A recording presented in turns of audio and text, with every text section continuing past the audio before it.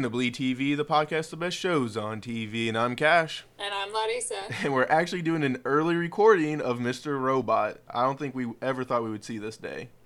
No, I mean, I'm pretty proud of us. We're doing it for selfish reasons, but it ends up benefiting everyone in the short term. Absolutely. Everyone can thank and blame you for us being able to record this early. Yep, I'm going on set, and I'm going to be working, 14-hour days, so no other chance to do it. Exactly. So we decided we'd try to help out the people and give them an early recording of this. Well, I mean, we just watched the episode and everything, so an on-time recording of this show. And literally finished the episode about 20 minutes ago. What is it, episode 10? Yes. Or are we on hiddenprocess.axx? And so I've been on Reddit, and as usual, that was a mistake. But I found out that AXX is actually an ending for encryption coding. It's like the top file thing that you can do for it. Cool. And I think that went really well for this episode. I know you could probably label that for any episode, but especially this one. This episode was just like I said, we did the last episode and we felt like we had questions. Like, we thought we had questions then. Oh, no. Oh, no. That was nothing compared to the questions we have now. And the theories bouncing off the wall right now are insane. And a lot of them have to do with audio and a lot of references to ears. And there was a lot of that in this episode.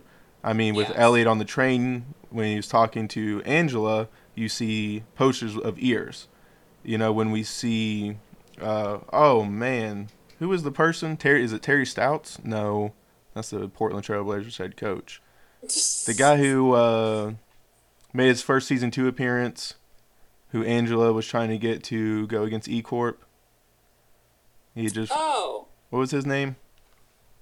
Is it not Terry Crews? It might be Terry Crews. I don't think it's Terry Crews. That name sounds way too familiar. Wow, this is embarrassing. Terry Colby. Colby. I did get that right. Terry Crews is an actor. Way to go, me. Oh, man. There's just bad all the way around. Shame on us. But when he's talking to Philip Price, they even use the phrase, he has the president's ear. And then when Joanna's getting ready, we have that, elongated, extreme close-up of her putting the earrings on. Yep. And then she tells the story about the earrings, which we'll get there, but I love that. And Cass, it's very refreshing and very odd to have a show in current time using the president's name.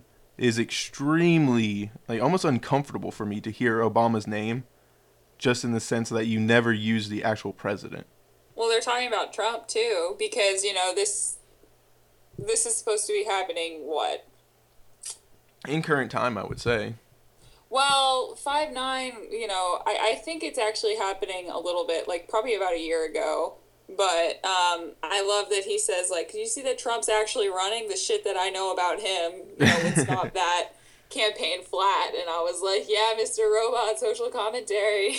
Oh, man, it's just insane actually seeing a show in real time and using the real names and everything. I don't know if another show's actually used a sitting president.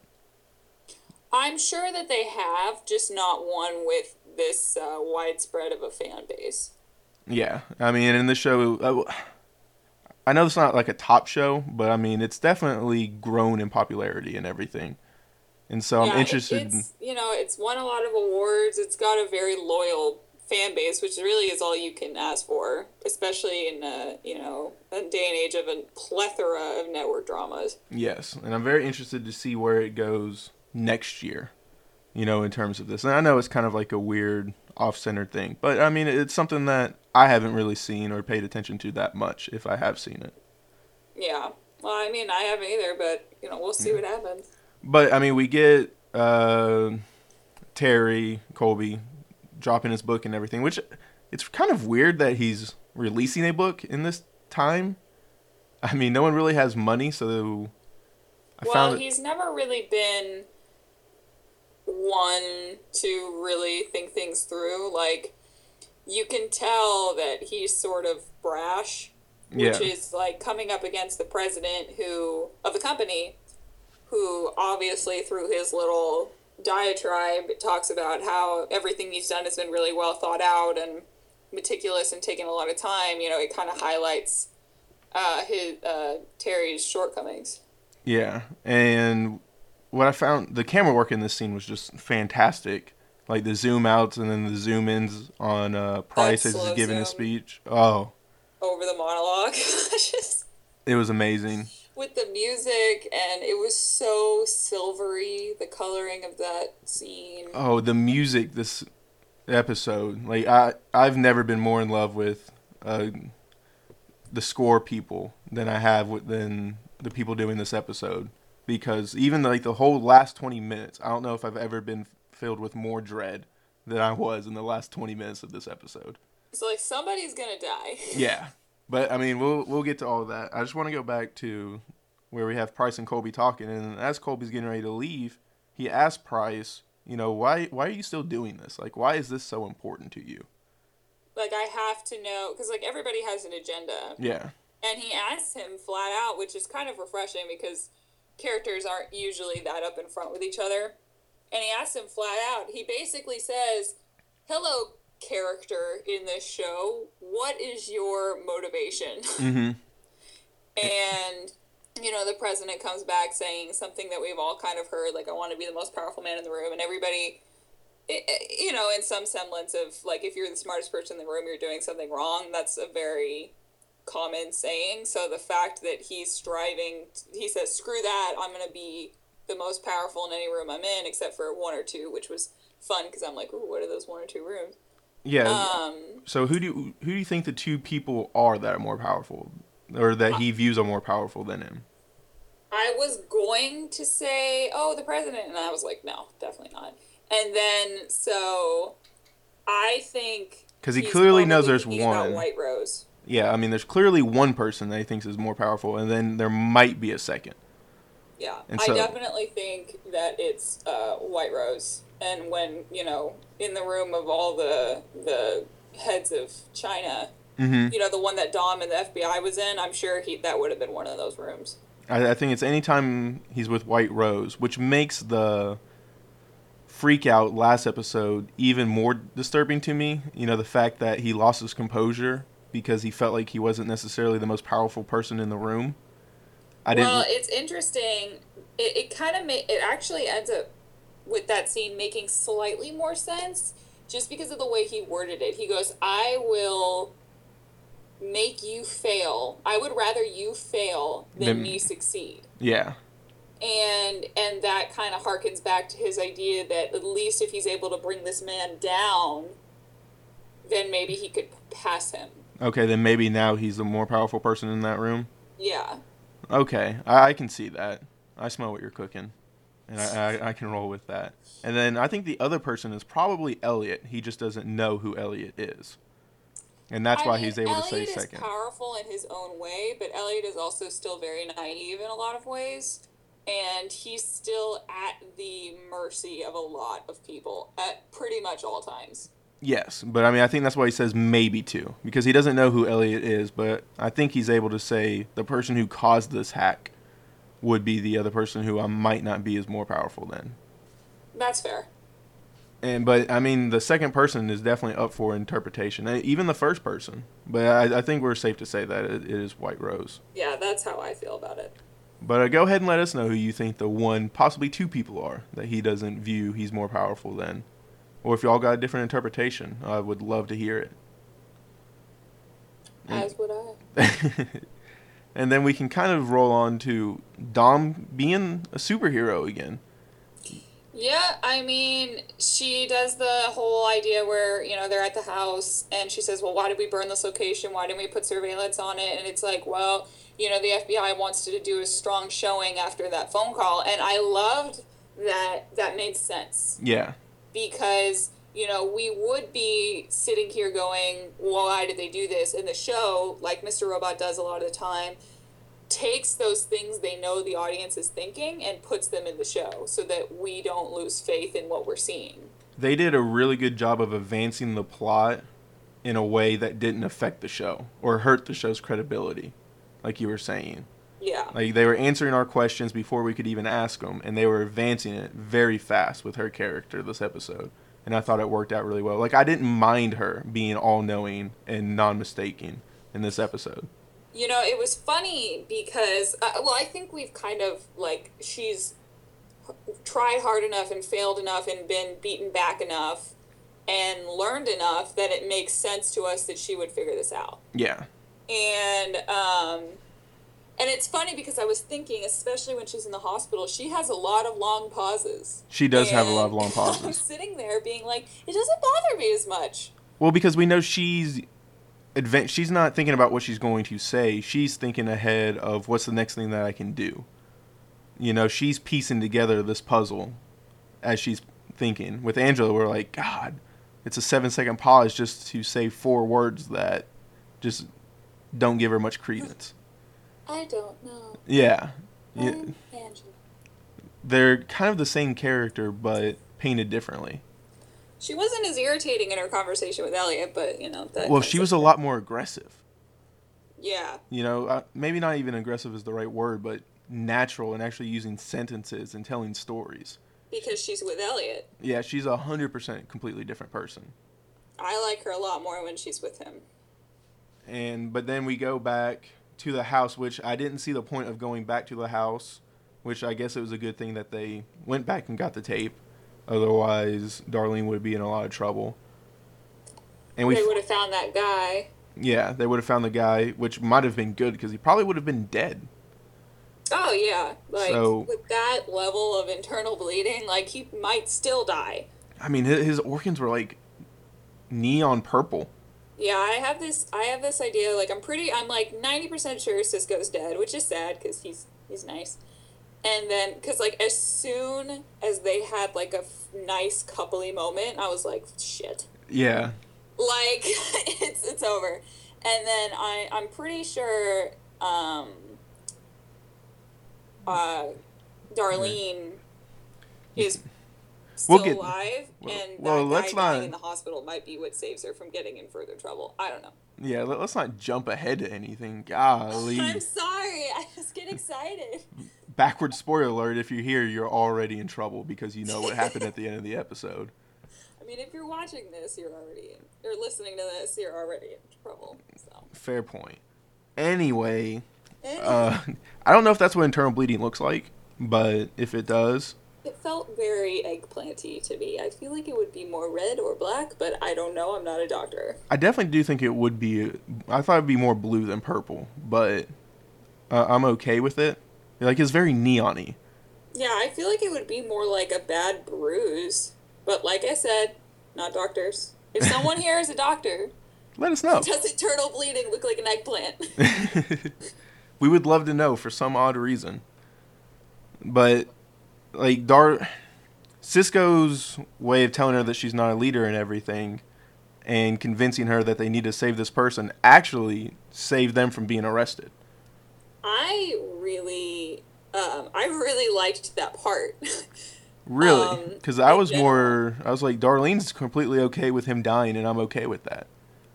Yeah, I kind of saw the beginning of the character turns hard because hard knock life. Yeah, I mean, they took that trope and they turned it on its head by her actually ended up being a good person.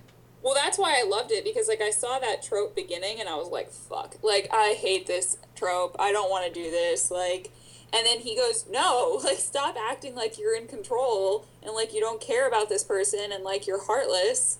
You're not special. We got to save this guy." And I was like, "All right, Cisco, I see you." And sure enough, they go to the hospital, spend a lot of time with the person. Probably way too much time. Like, I didn't think that they would actually stay at the hospital. Yeah, me neither. That felt a little convenient, but it makes sense to me that she would rebound so far in the other direction that she kind of, Overcompensate for it. yeah. Yeah. And I mean, it didn't feel. It wasn't too much to where it was unbelievable, but in a way that it was. I don't know. But I mean, while they're at the hospital, Dom finds his apartment somehow. I wasn't sure how they did it. I know they said they found a taxi, but I wouldn't think that Cisco would be so stupid to take the taxi back to his house. Well, that was also confusing to me because, they tell her to back off and they tell her that her mission is kind of on the back burner, and then all of a sudden they're breaking into his apartment. And I'm like, Well, did what? the head of the FBI guy said, hey, we got a lead on the cab, hook up with that person. And Okay. so, like, it did make sense No, that I'm they're. talking about in previous episodes. They told her to back off and they said that they didn't care as much, and now all of a sudden they're being helpful. Uh, I mean, they were just able to. He was still telling her to back off. We're doing this bolo. And there's nothing you can do about it. But maybe you can find them beforehand because we got a lead on the cabs. My main Okay. problem was Cisco taking the cab back to his house when he knows he's being watched and everything.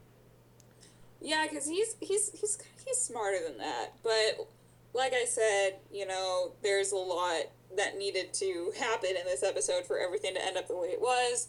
And if that is the only coincidence, Yeah.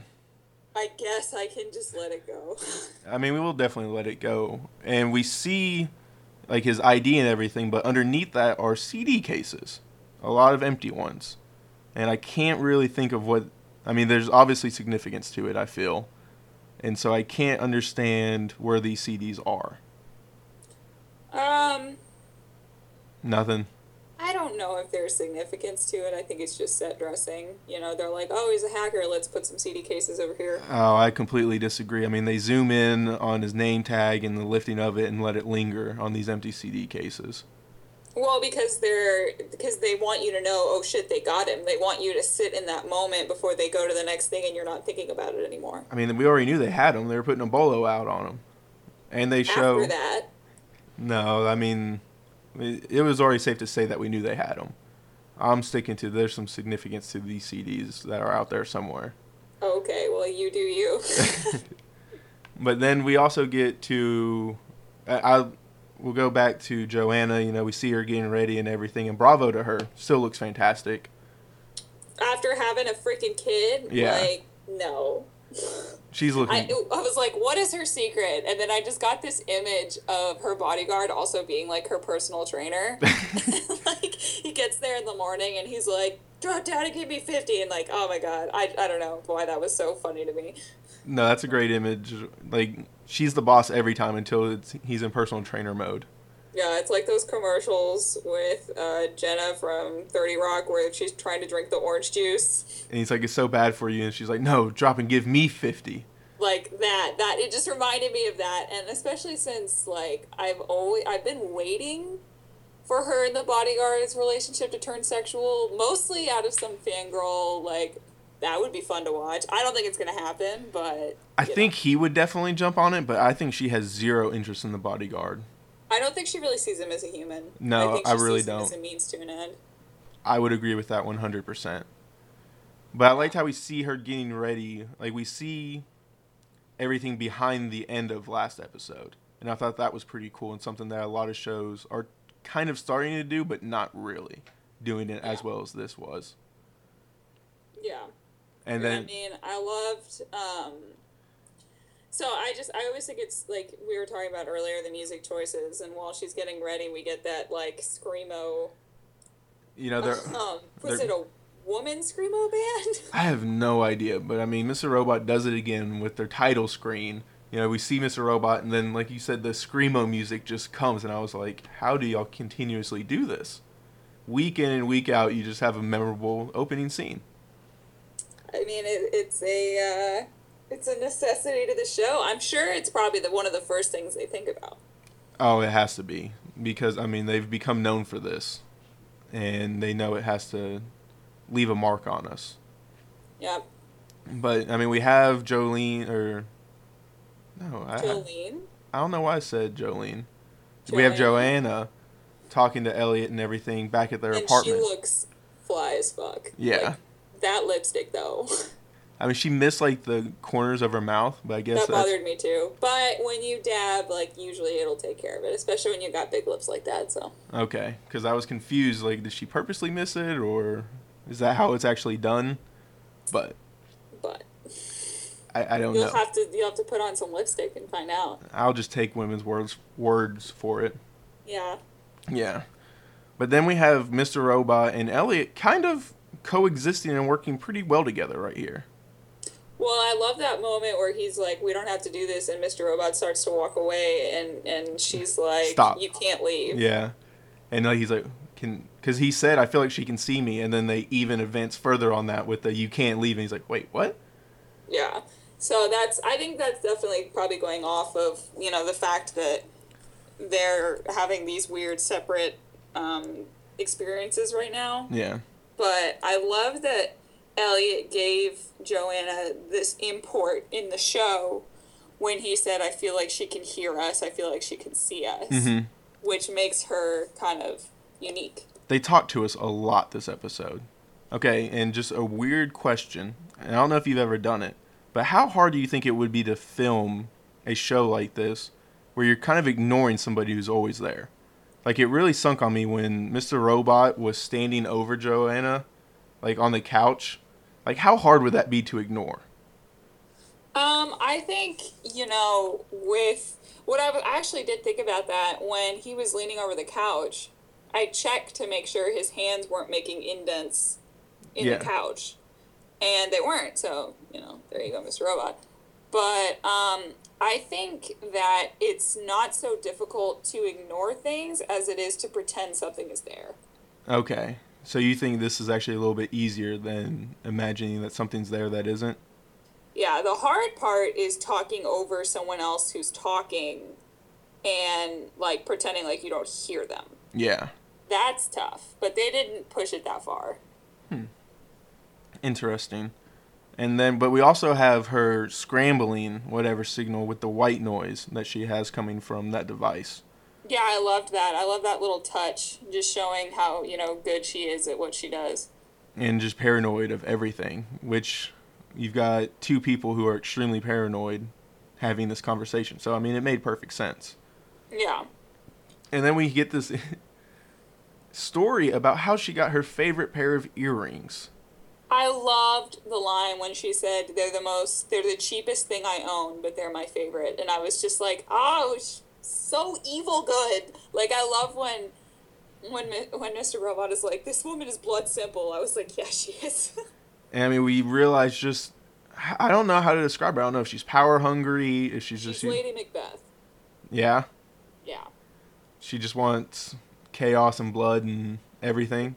Well, the thing is that she's Lady Macbeth without a husband. Because in the first season, she had a husband to try and make king, quote, and now she's without one. So I love the idea of this being like a modern Lady Macbeth, like, without a husband. She still believes she has a husband. She still believes Tyrell's doing everything for her. I mean, she says that explicitly with, he's sending me gifts. And that's what the story was I like about. that they tied in the importance of the gifts and why that legitimized it being Tyrell, or at least an extension of him. Because we were wondering before if it wasn't just somebody keeping up appearances. Yeah. But now we know why, if they are just keeping up appearances, why they're doing it through gifts. Yeah. Especially sending them to her, because she would understand the importance of it. The one thing that bothered me about her story, she's talking about the woman and on their first date, and it makes sense because their relationship has always been kind of weird. Mm-hmm. But she says, like, I want you to fuck that woman and bring me her earrings. And I always hate this trope that couples are powerful enough to not care at all when their partners have sex with other people if it's for advancement. Like, it's very House of Cards. Well, even I felt Price's speech was very Frank Underwood. The power. Because he always talked more about power than he does money. Yes. And so I thought that there was a lot of House of Cards undertones in this episode. Yeah, there were. And I just like, the trope, I guess, works with who she is. Because I really feel like she genuinely doesn't care. It's just always a hard trope for me to swallow. I don't know if that's a personal thing or what, but I can't imagine literally not caring at all if the person you're in love with or married to or dating or whatever Well, I don't goes think and sleeps with someone else. I don't think she sees a person when she's having sex. Like, because I mean, she just doesn't have normal sex. Her sex is like always an event and whatnot. So I don't think that it really does bother her. Yeah, because maybe for her, sex is kind of just like It's a necessity, like a satisfaction she has to fill, and the relationship is like where she derives her power. Because she's just like 100% submissive and just wants to kind of reboot in a way, it feels like. Well, she's submissive, but she's also not. Well, because she's in a submissive position. She is being choked. All those things are happening to her. but she's telling him what to do. Yeah. Okay, she wants to be 100% submissive, but she has to give orders so she gets what she wants. But I think Well, if she somebody, has to give orders to the new boyfriend. We never saw that scene with Tyrell. We saw it starting. yeah, But I would imagine he knows exactly what to do. and so that's why I think that it worked so well with her is because she just doesn't see sex in that way, and it makes sense. Okay, I'll accept that in this Yes. instance. Like, I mean, yes, they use that trope and everything, but I thought it fit well with how they've shown her as a character all throughout the series. Yeah. The one thing I didn't like was, like, I never felt any sexual tension between Joanna and Elliot. And then, like, when she went over, like, they kind of made it seem like she was going to kiss him. And then she whispers in his ears, "Do you really want to tell me no?" And I don't know, for some reason that just didn't sit with me. Like, I didn't see her as threatening to kill him or anything. Even though I guess that's what it definitely was, and we know she could and would probably. But for some reason, like that, it didn't hit me. I think it was 50% sexual, 50%, power play. Yeah, And I think she comes at him in a sexual way to disarm him and then sneaks in her threat, yeah. which But is, very femme fatale.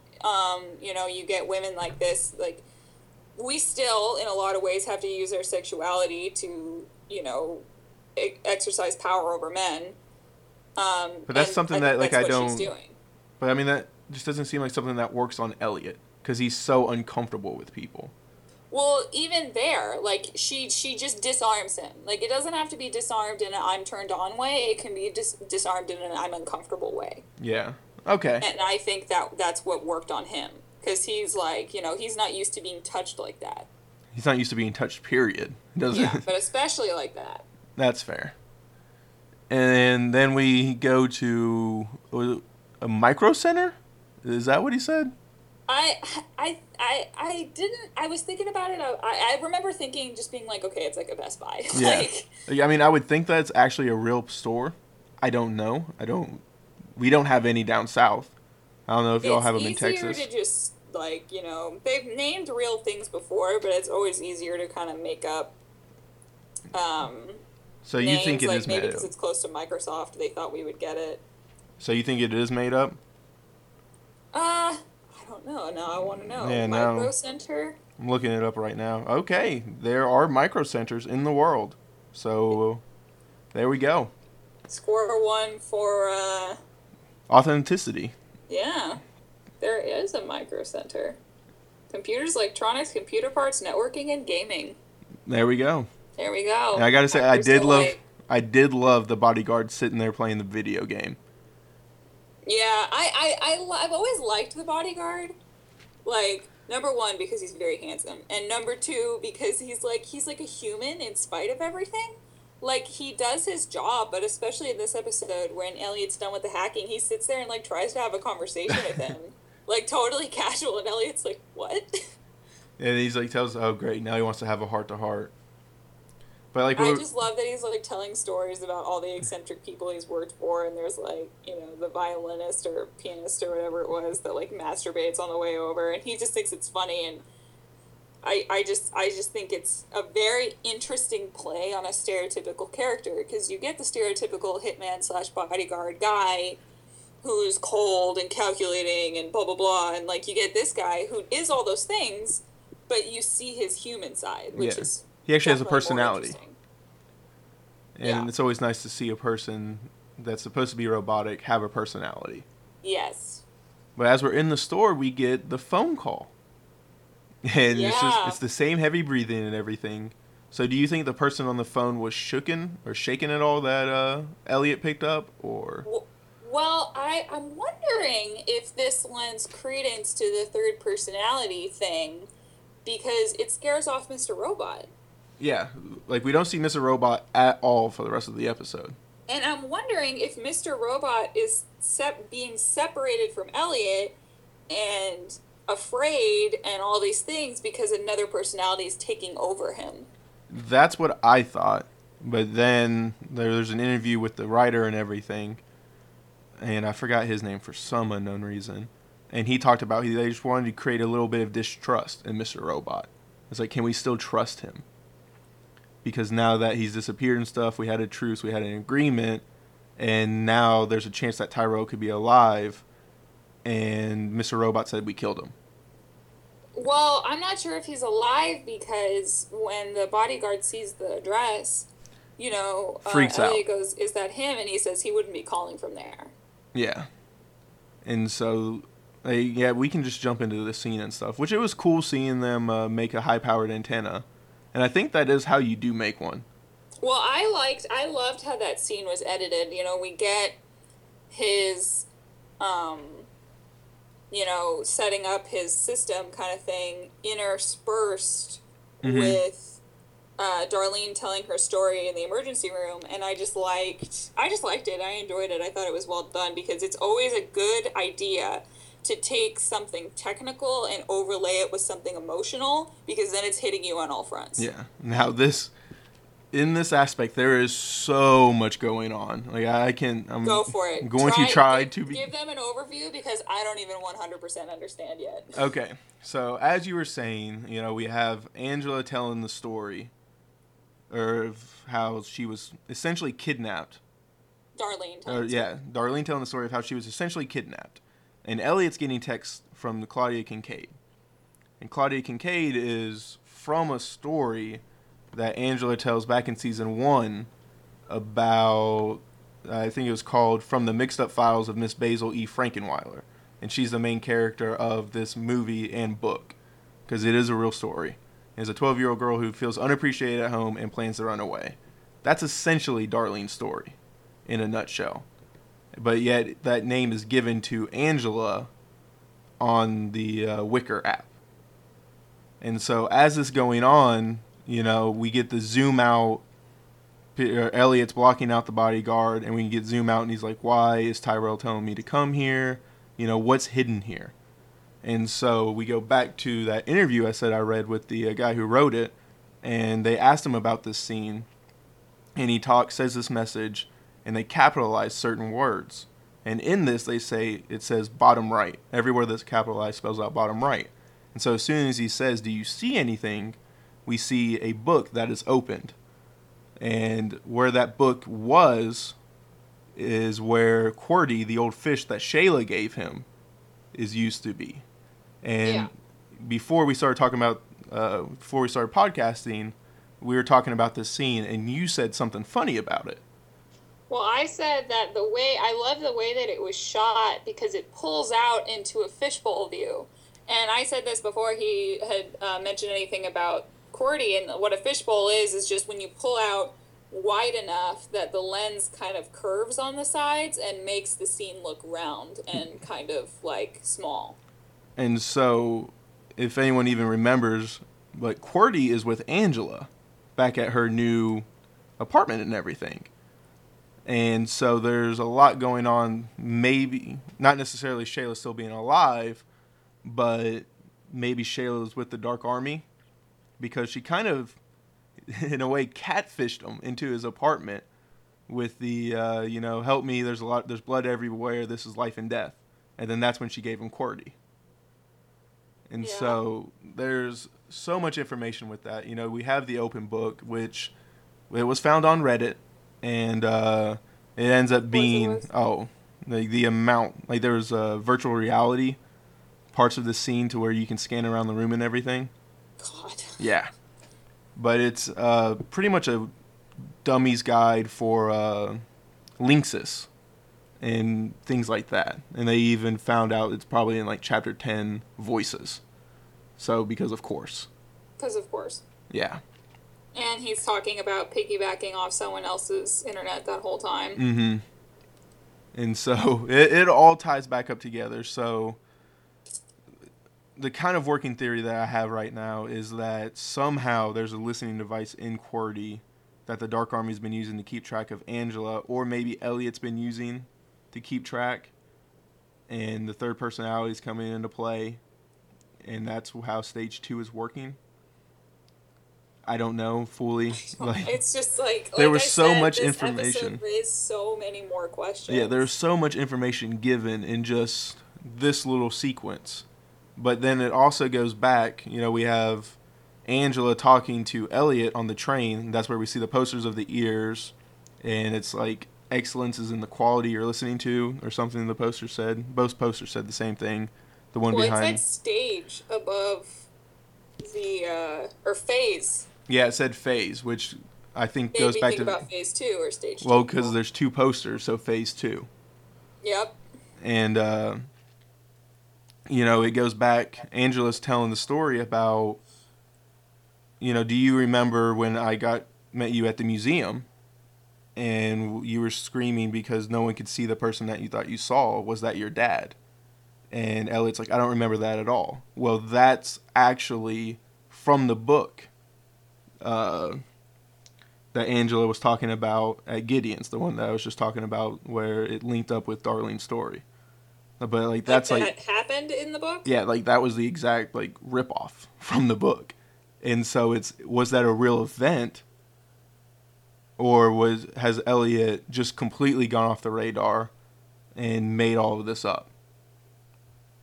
Like, I mean, can we trust Elliot right now being the Well, narrator? I mean, like I said, all I this show is the definition of unreliable narrator. Yeah, so I mean, Angela could be in a sense made up. There's a good chance. I know, like maybe Darlene's made up. I don't know, because their semblance, or their like being so intertwined as the same person but not the same person, is really weird right now. Well, I mean, I think it's interesting that both of those female characters have a moment where they realize how important Elliot is to them. We have Darlene tell that story, and she goes, "I often wonder what my life would have been like if I'd stayed." And then she finishes the story by saying, "But then I wouldn't have Elliot." So that shows just how important he is to her. Yeah. And then, of course, with the scene with Angela, spoiler, sorry, Well, they now we're kiss, at which I that part. totally knew was going to happen. And But it didn't feel gratifying, did it? it felt like they were doing it because they felt like they should. Yeah. Like, I mean, I was happy that they kissed and everything, but there was no gratification. There was no, like, I think this is going to continue. It felt weird. Well, I think that the reason they did it is because they feel like it's the end. Like Maybe. she's turning herself in, and he probably won't be able to be in contact with her after that again. Yeah. I don't know. Like, it was a very weird moment. But then as soon as he gets off the train, two mysterious people walk up. To snag Angela. But, I mean, That's why kiss of death. they don't look like they work with the Dark Army. And so I don't know why they would be coming after Angela. And so I have this like wild theory that it's Mowgli with his hair shaved and Trenton with her hijab off. yeah, I don't see that one at all. No, I know, but just in my head, like how I would never stop screaming if that's what it was. It's like, hey, you need to come with us. We are running. Like we are outie. But I don't know. That was a really well done scene, and I'm very interested to see what happens to Angela in the next episode, possibly I knew two. she was gonna turn herself in. Like she didn't have much longer to that she was gonna Be running. deal with this. Yeah. And so it's going to be interesting to see what happens to Angela. I don't want to say it's safe to assume that she's dead or alive, but she's definitely in trouble. Yeah, for sure. And then we go back to Dom. She's quickly figures out that somehow Darlene and Cisco don't know that there's a bolo out for them. In Well, this day. because she says like, why did you take so long to call us? And she said, well, we weren't on the news because what's her name changes it to the news on her shift. So I thought that was a little thin. That she then uses that as justification for They didn't see it. Well, why they would be coming back. And if they are coming back, why wouldn't she just wait and get all the cops out of there? Why does she feel like she has to run to the next place to eat? Yeah, which ends up taking a while because I can only assume that it takes her a few minutes to get to a bookstore or whatever it is where she talks to the person, and then she Yeah. says 5 blocks over. I was like, this is New taking a York minute. blocks are really small. Maybe, I don't know. Never been to New York, I've walked like 40 blocks in like an hour, so. so I mean 5 blocks jogging. Still, I'm gonna say it takes her about 5 minutes. Well, I mean, we do have that moment where they thought about that, and they have that line where Cisco says, "Let's just sit here for a little bit." Yeah, and then like you said, I loved like the couple-ish moment where he immediately grabs something off her plate and she's like, excuse me. It's Yeah. probably fries because there's that stereotype that girls always say they don't want fries and Yeah. then they eat half of their boyfriend's fries. It was completely reversed, and I loved it. Yeah, And me then too. she's like, I don't do that coupley stuff. Like, get out of here. And immediately grabs her drink and drinks out of it, and she does the only like reasonable thing and just starts laughing. Like, I hate you.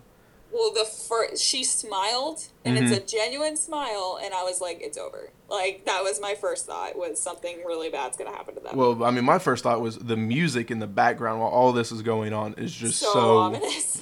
like my stomach is in knots. And then like we see Dom get there. And then after she gets there, like we see the motorcycle pull up, and like it just slowly keeps panning out and stuff. You see the person on the back get out, and just pull out the gun. Found it odd that Dom wasn't able to see this. Well, he waited so long and he got so close to them. Like he's got a freaking automatic weapon. He could have just stood where he was and shot him. Yeah, but I mean, I like that he got close just due to accuracy reasons to make sure that he kills him. Yeah, I guess, but he got real close. I mean, those things aren't accurate, and it's not like he was aiming.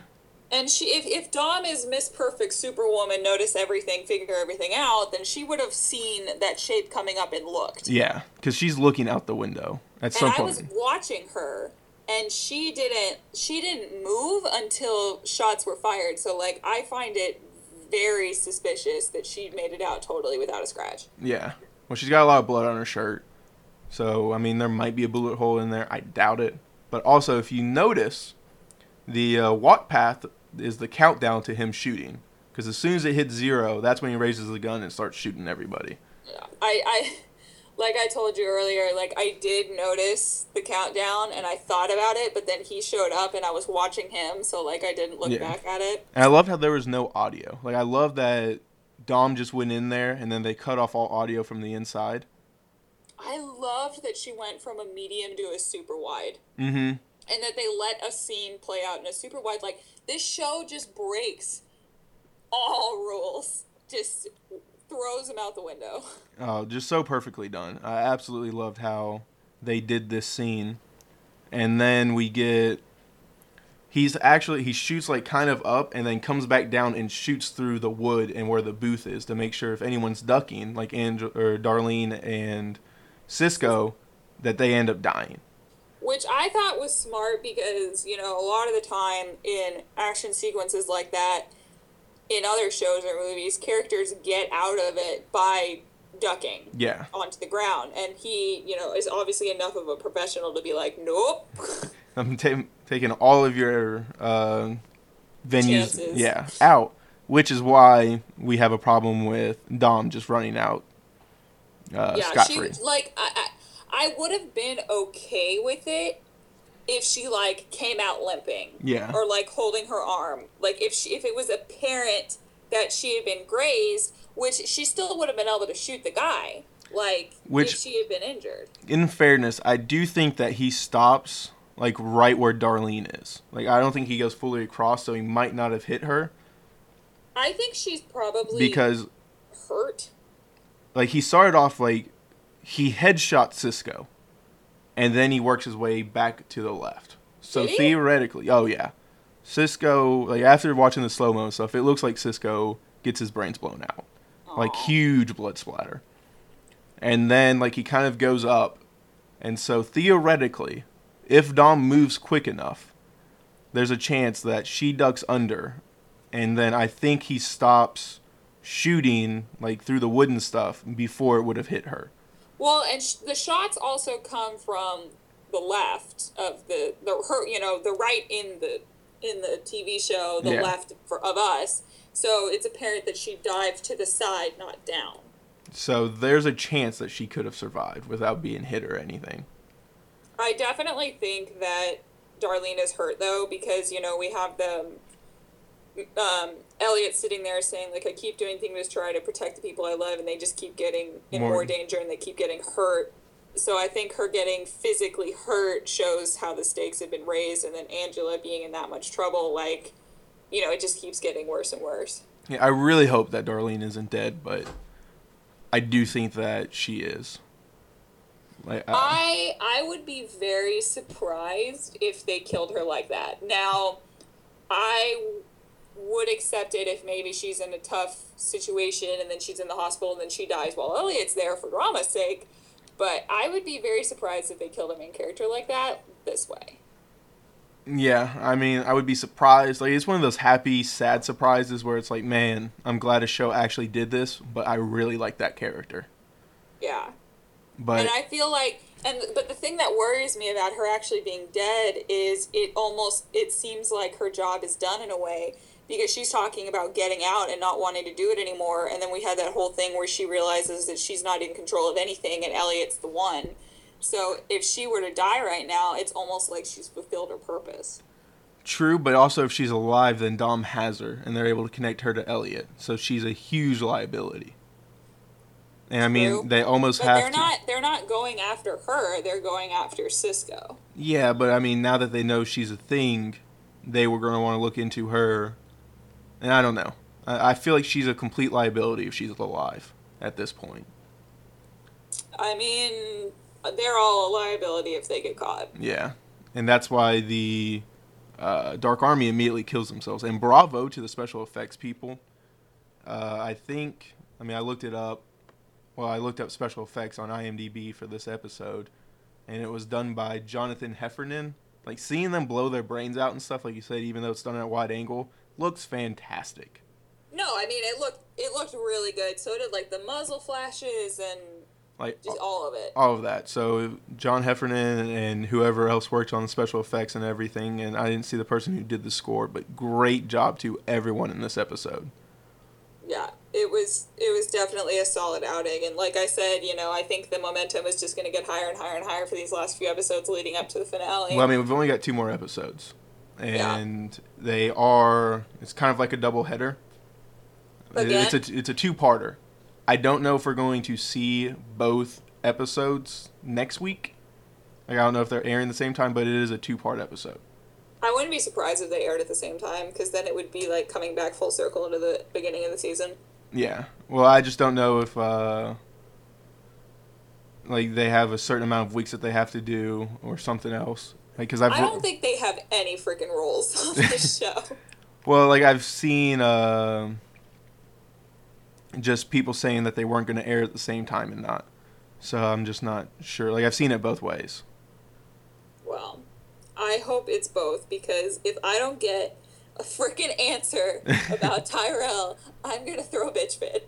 Like, deservingly so. Okay, so I'm looking at IMDb, and it does look like we're going to get both parts next week. Yep. So pretty excited about that. Little podcast next week after I get back from set. Yes, and then do you want to talk about Angela or Darlene's kidnapping story at all, or do you think we covered it pretty well? Well, I mean, I think that, it's the whole point of it, like I said, was coming back around to showing how much she cares for Elliot and their relationship. And there were a lot of very interesting ways in which we were sort of saying goodbye to this character in this episode, and that was one of them. And I liked the story. I liked the part where she said most kids freak out when they're alone, but I loved it. Yeah. And I think, it makes sense that, because their mom is obviously not anywhere near affectionate to either of them, and the dad always had Elliot as his favorite. Well, the thing is, they both had a pretty messed up childhood, and I thought Darlene was about to become a sex slave in this story. But there's a lot of talk that Elliot actually has DID, which is oh man, I just completely forgot the name of it. It used to be multiple personality syndrome, but it's Dissociative identity? yes. And the only way that you can actually get this is through a traumatic childhood experience. Like being thrown out a window by your father? Yeah. And it's only done through childhood dramatic experiences. Well, then it would make sense that it would be his dad, because his dad was the cause of that trauma. Yeah. And if he can't reconcile what happened to him, then of course he's going to be haunted by the person who did it. Exactly. And so, is there a chance that Darlene has this as well, even though we are not really seeing anything from her? I don't think so. Shows like this, if you have too many crazy people, not only does it get it confusing, but it kind of like takes away from the main crazy. Yeah, and we definitely have one crazy person in our unreliable narrator, and we don't even nothing can be trusted. Like, No. and so I'm starting to slightly question if Darlene was real at any point in time. No, I think all these characters are real. I The- would be pretty mad if this show lost at us and he was like in an asylum the whole time. Or should I say Shutter Islanded us? I mean, I think that's really in play right now. I really I do. would be so upset. I don't know. Because they already played off that stereotype with he was in prison the whole time. Still in play. Like with the similarities between Angela and Darlene, there's so much in play right now. I don't even know. If that happens, I am going to ream this show harder than I reamed How I Met Your Mother, and that's bad. pretty hard. Oh, but I can't really think of anything else. Can you? No, I mean there was so much, and I just like I said last podcast, I just want it to be next week. Yes, But so I'm much sure so. the season will leave us knowing nothing. You know, we'll get some answers, but we'll still feel like we know nothing. Yes. So please email us, tweet at us, hit us up on Facebook at Bleed TV Podcast or bleedtvpodcast@gmail.com. Let us know if you have any theories, what you think about our theories, if you liked it, didn't like it. Love to have a conversation with all of you. And until next week, I'm Cash. And I'm Larissa.